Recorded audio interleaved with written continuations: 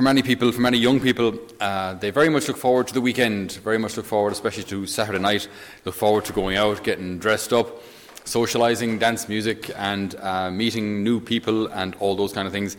And often people can actually spend their week living for the weekend, just earning enough or just kind of tolerating their work, tolerating their life, tolerating their situation just for the weekend.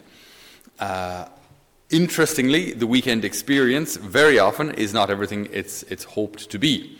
I won't tell my own stories, but you've got your own stories, I presume, of things going terribly wrong on a Saturday night. And so often people having, as I say, like expected joy, expected relief, expected fulfillment, and were met rather with disappointment or use or hangover or, well, we won't go into the details, but vomit and bloody feet. I mean, from walking on broken glass and fights, and then fear in dark alleyways at 3 o'clock in the morning, and then blacking out, wondering what on earth happened between 2 and 4, and all this kind of thing. So often, like this, what we're expecting, hoping for on a Saturday night doesn't really deliver. Hopefully, as adults, that slightly changes, and we start to look forward to other things like holidays. Hopefully, you look forward to homilies. Okay.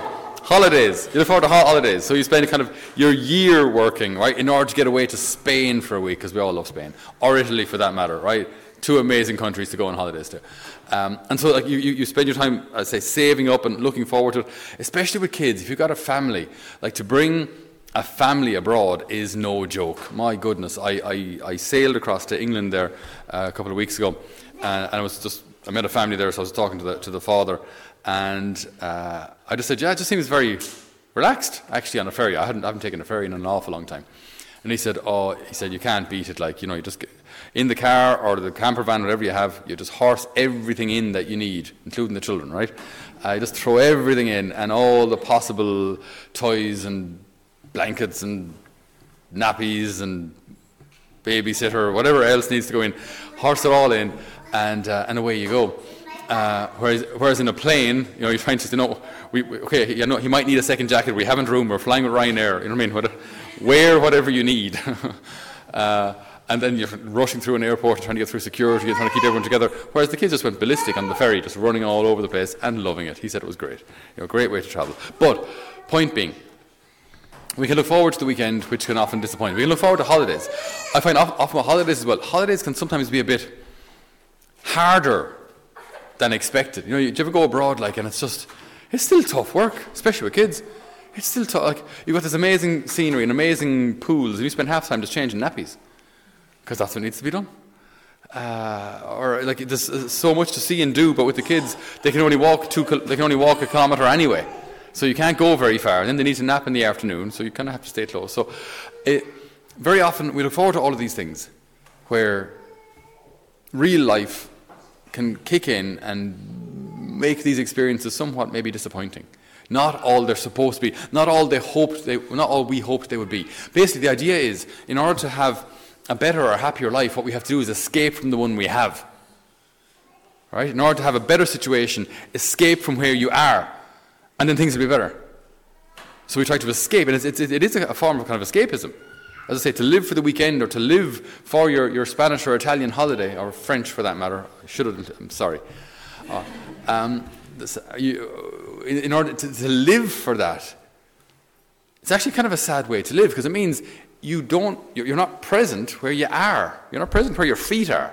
You're not present where your body is. You're not present with those who are around you, because you're constantly just waiting for the weekend. Like, I was talking to a friend of one of our community members there last week, and she's really running the risk of losing her job, because while at work, and she works in a petrol station, and then a customer came in, and this is all on a camera, a customer came in and said, I just pumped number 5, and she said, yeah, just a second. And she left the customer waiting while she was on her phone at the till with the boss watching on the camera. She said, yeah, it's my second warning. And I'm not her, I don't know her very well, but I still couldn't help myself saying, would you not think of putting down the phone then? Just turn off the mobile data while you're at work or something. Would you not think it's maybe more important to keep your job?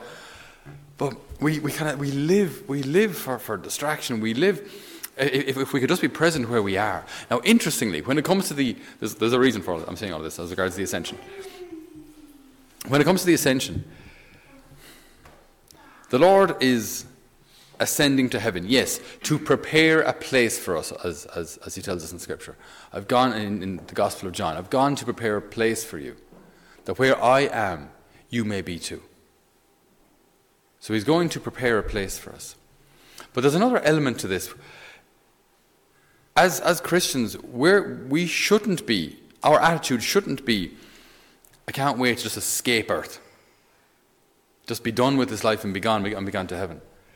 Because the way Jesus speaks about our future, what's called eschatology, so how the end of time will work, right? How Jesus speaks about that. Maybe it's not our concept of it. He doesn't say, flee earth, come to heaven and everything will be great. But he speaks about uniting heaven and earth. It's an interesting, even in the book of Revelation, John speaks about, I saw the holy city, the New Jerusalem, coming out of heaven, down to earth. Right? So it's like this unity of heaven and earth. And then Jesus ascends into heaven and the Holy Spirit comes down. And even all that we do, liturgically speaking, should actually unite heaven and earth. So again, it's not about let us leave this frail mortality and let us leave this horrid earth and let us aim everything towards heaven and then just leave everything behind. In a Christian understanding or a biblical understanding of what's ahead of us, it's more about uniting heaven and earth. Now, how exactly that works, by the way, we don't really know. Like in heaven, Jesus is there with his glorified body. Our Lady is also there with her glorified body. Does that mean heaven is a physical place? And if so, where is it? And if you had a really fast spaceship, could you get there? Probably not. But it is. If it is a physical reality, then if it has a physical reality, then it should be in a physical location. So where is it? Now, some are going to argue it's probably in Kerry, because Kerry think they're the centre of the world. But I somehow don't think so. So how does uniting in heaven and earth work? We don't really know. But we don't have to. God will sort that out. God will work that out. But we read in just before the second reading of today in Paul's letter to the Ephesians, and he has made known to us in all wisdom and insight his plan which he proposed in Christ, a plan for the fullness of time, to unite all things in him, things in heaven and things on earth. So to unite, so it's not like discarding the earth and just going to heaven, but uniting heaven and earth. Also in the Our Father, we say, so Jesus' prayer, speaking to the Father, he says, may your will be done on earth as in heaven. May your will be done here, as opposed to kind of discarding the earth, and just let your will be done in heaven. May heaven and earth unite. And as I say, everything liturgically that we do should be a uniting of heaven and earth. Even the readings should make us think of divine things. The homily should help clarify what these divine things are, help unite heaven and earth. The Eucharist, which we receive, should be what we call it, a holy communion, and entering into a holy communion with God. Not receiving the Catholic cookie, but entering into a relationship, a holy communion with God, heaven and earth meeting. So, what the Lord has planned for how this heaven and earth uniting, how it'll work, I don't know. We don't know. The church doesn't know. But he'll work it out. It'll be fine. Don't worry. He's got this. It's kind of like a 2-year-old going over to his daddy saying, "Daddy, the car's broke." Daddy'll get it sorted. The 2-year-old doesn't have to know how. Okay, it'll be fine. It'll be fine. God will work it out. These are his things. But what he has planned for us is that, therefore, all that happens here on earth, all that happens in my life, all that I carry, all that causes me to rejoice, and all that I suffer, all of these things are not called to be discarded and forgotten. But the Lord wants us to unite them to heaven. So nothing is wasted.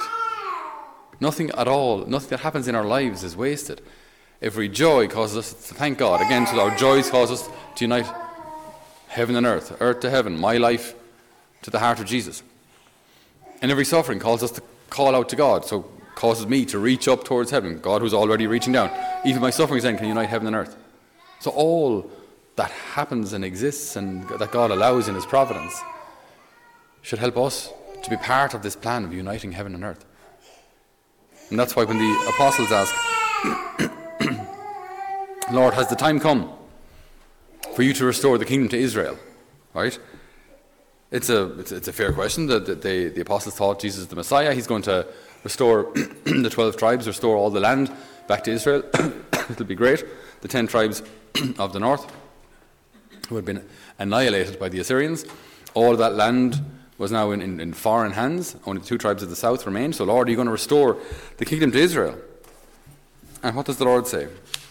Well, he doesn't give a straight answer. But he said, it's not for you to know times or dates that the Father has decided by his own authority. This is the important bit. But you will receive power. So keep in mind, the question is, Lord, will you restore the kingdom to Israel? And the Lord responds, you will receive power when the Holy Spirit comes on you, and you will be my witnesses, not only in Jerusalem, but throughout Judea and Samaria and even to the ends of the earth. So, Lord, are you going to restore the kingdom to Israel? And the Lord responds, basically, no, you are. But not just restore a kingdom to Israel, but create a church that goes throughout the whole globe. This isn't linked anymore to geography. This is now going to be a worldwide, a universal church. You will receive power and the Holy Spirit comes upon me. And you will be my witnesses, not only in Jerusalem, not only around here, but in Judea, Samaria, so pagan countries, or Samaria was considered a heretical country, won't go into it, and to the ends of the earth. So you will be my witnesses. You will be my words. You will be my consoling gaze. You will be my hands, and you will be my feet. Us and the Holy Spirit, heaven and earth joined in me. So nothing is wasted, nothing is lost, nothing is forgotten, nothing is useless. No hidden suffering, no silent tear goes unnoticed, and all can be united to heaven. Everything. That heaven and earth may be united, as they were in Jesus, his earthly body and his divine nature. Heaven and earth united in Jesus. So it will be. If that's where the head has gone, this is where us, the body, will follow. Heaven and earth united. The Lord knows what he's doing. So we ask the Lord today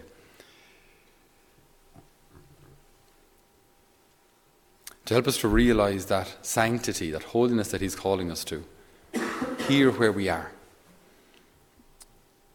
To realize that my day and all that happens in it is allowed by him for a reason. It's not forgotten, or it's not pointless, or it's not just something we have to tolerate and eventually end until we get to heaven, then when finally things will be fine. It all has a purpose.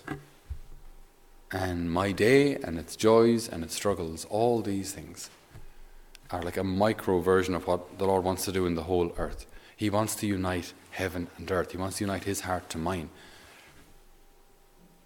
So we ask the Lord today for eyes to recognize those opportunities and to put them into practice, that all things may be united in Christ.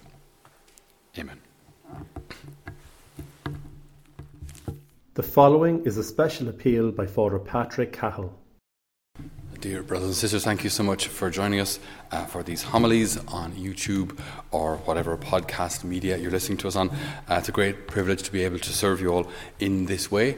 If I could ask you please to pray for us here in Holy Family Mission.